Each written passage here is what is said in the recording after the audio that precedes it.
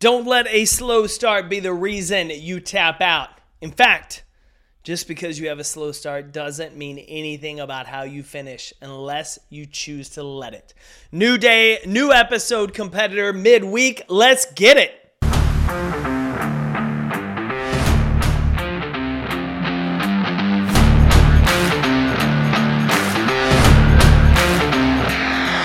My name's Jake Thompson, your Chief Encouragement Officer, and this is the Compete Every Day podcast, a show designed to help driven people build a winning mindset so they can build their winning life. Welcome to the show.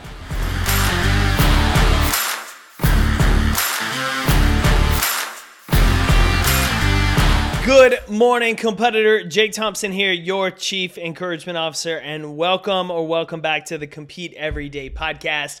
I don't know if this is your first episode or you've been binging us every single day, but I'm so incredibly excited you're here. It's hump day. It's the first week of October. That means cool fall weather, Halloween, and most of all, we're in the middle of football season, which is my favorite time of year.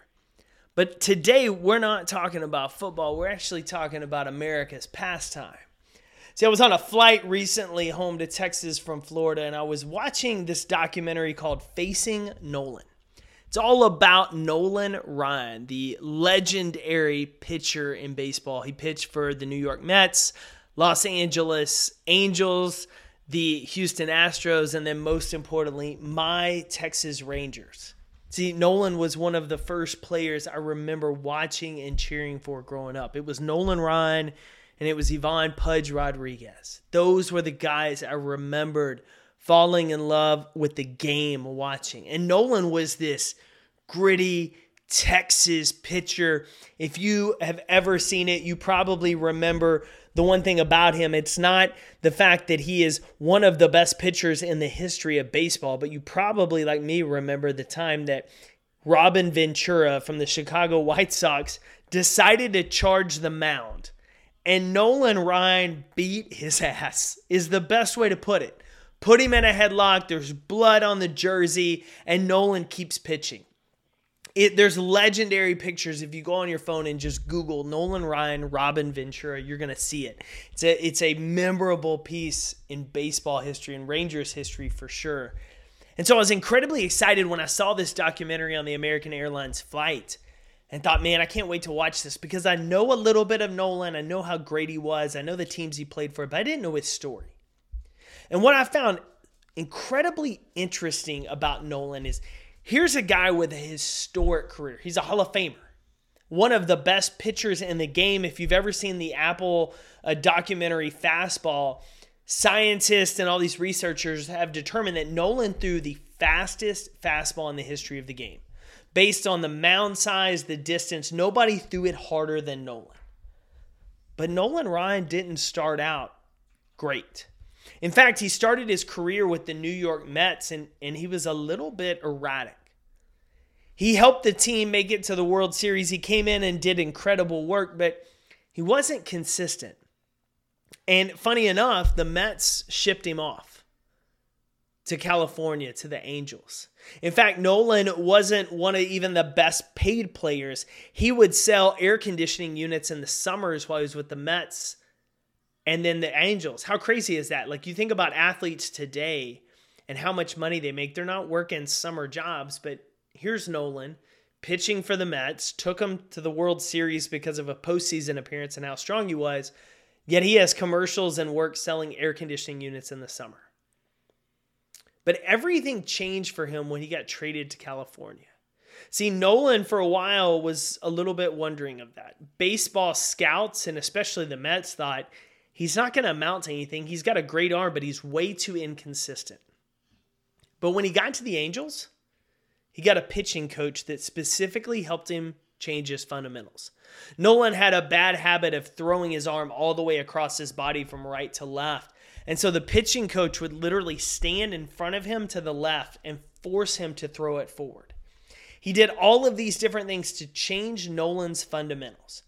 And to Nolan's credit, he wasn't too stubborn for coaching. He wasn't acting like he was better than it. He put in the reps. He listened to the coach. He changed the way he worked his process, and then he did the reps. What Nolan saw was this coach has given me an opportunity to improve. This team has given me a chance to play, and there is no way I'm going to pass that up. That's how he saw it. That's how he talked about it. He said, I saw an opportunity and I wasn't going to pass it up. I bought into the coaches trying to develop me and I put in the work to get better. What's fascinating about that is his time with the Angels is really what set up his career in motion.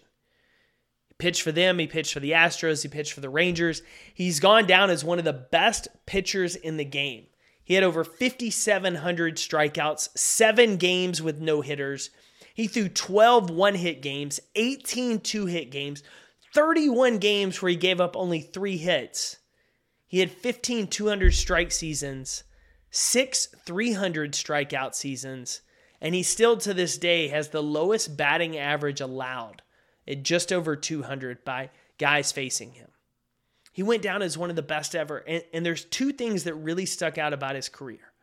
One, despite being one of the best pitchers in the game, Nolan Ryan never won a Cy Young. Cy Young is the annual award given to the best pitcher in the game. Nolan never won it. In fact, when they interviewed all of these players who faced Nolan, they thought he had won 2, 3, 4, 5. He never won one. And the lesson in that moment is you're always going to have people that doubt you, that criticize your work, that tell you you're not good enough for their standards. So what? Keep putting in the work to get better. The second thing this story tells me is you don't have to start perfectly to end legendary. You don't have to start flawless. Nolan wasn't flawless. In fact, he was pretty erratic. It took him years of putting in work, of hiring a coach to help him. Did he only become the pitcher we know and remember him as today? But he did it because he was humble enough to take the coaching. He was willing to listen to the advice and then put in the reps. And then he was patient with the process. So many of us today are in such a rush to be at this elite level that we're not willing to listen to someone giving us advice or coaching us. And then we're not willing to put in the reps consistently. We do it once, we do it here, we do it there, and then we wonder why it doesn't stick. We have to do it every single day because every one of us, no matter if we're looking at an opportunity within our job or a promotion or a side hustle or in our lives and relationships, we have opportunities in front of us every single day. And these are opportunities that other people pass up because they're not willing to do the work, to be consistent, or to take wisdom and coaching from someone else who wants to help them. They waste their life because they've wasted their opportunities, being stubborn, letting their ego lead them, and being too impatient to do the work to get better. A slow start doesn't diminish how epic your finish can be. You decide that. Some of you listening to this didn't determine your start. You didn't determine what situation you were born into, what time in your life you, quote, woke up and started realizing you have to take control of things. You didn't determine what's happened over the last 10 to 15 years because where you are now, yeah, you made choices then, but who you are now is a completely different person and how you see the world is there. And it's so easy at this point in life, whether you're 21 or 28 or 48 or 52, to look at your life and think, man, it's too late to change. It's too late to get better at that. It's too late for this. And in reality, you're wasting the opportunity that's still before you because there's still air in your lungs. If you're 52, you may have a longer runway than someone who's 25. But do you take advantage of it or do you make the excuse because I'm 52, I can't anymore? It's too late. I'm too old to learn a new skill. I'm too old to change this. It's going to be too slow. I can't be perfect. Or do you just grit your teeth and start getting reps?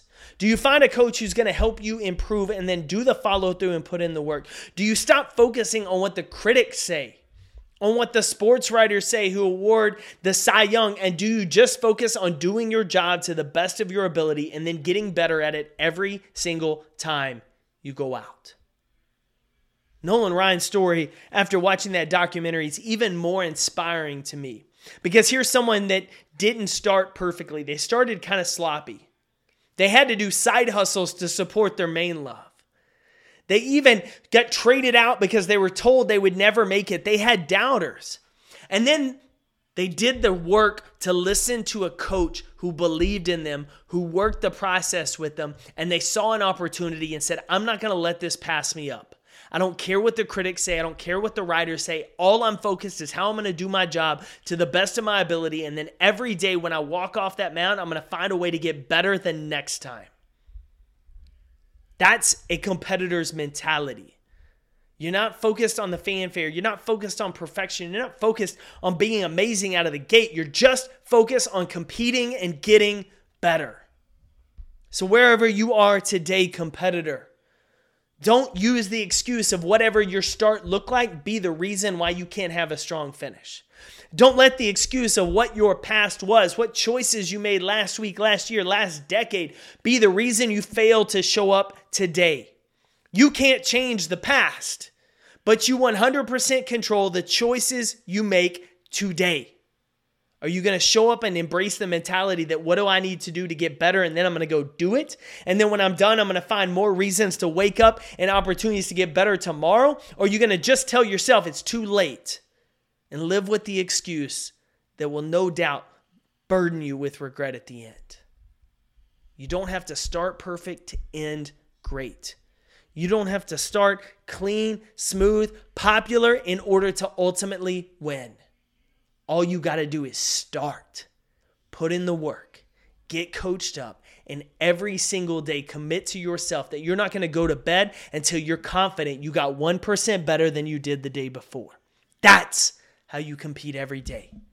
Go get your day, competitor. Go be great today. It's Wednesday, halfway through the week. Get after your day. Get after your week. Most of all, compete for your life. Don't waste this opportunity. I'm cheering for you to make the most of it. Thanks for tuning in to another episode of the Compete Everyday podcast. To get in touch with the team, drop us an email to podcast@competeeveryday.com. And to find out more about our resources, content, and gear that will help you build that winning mindset so you better compete for your best life, visit CompeteEveryday.com.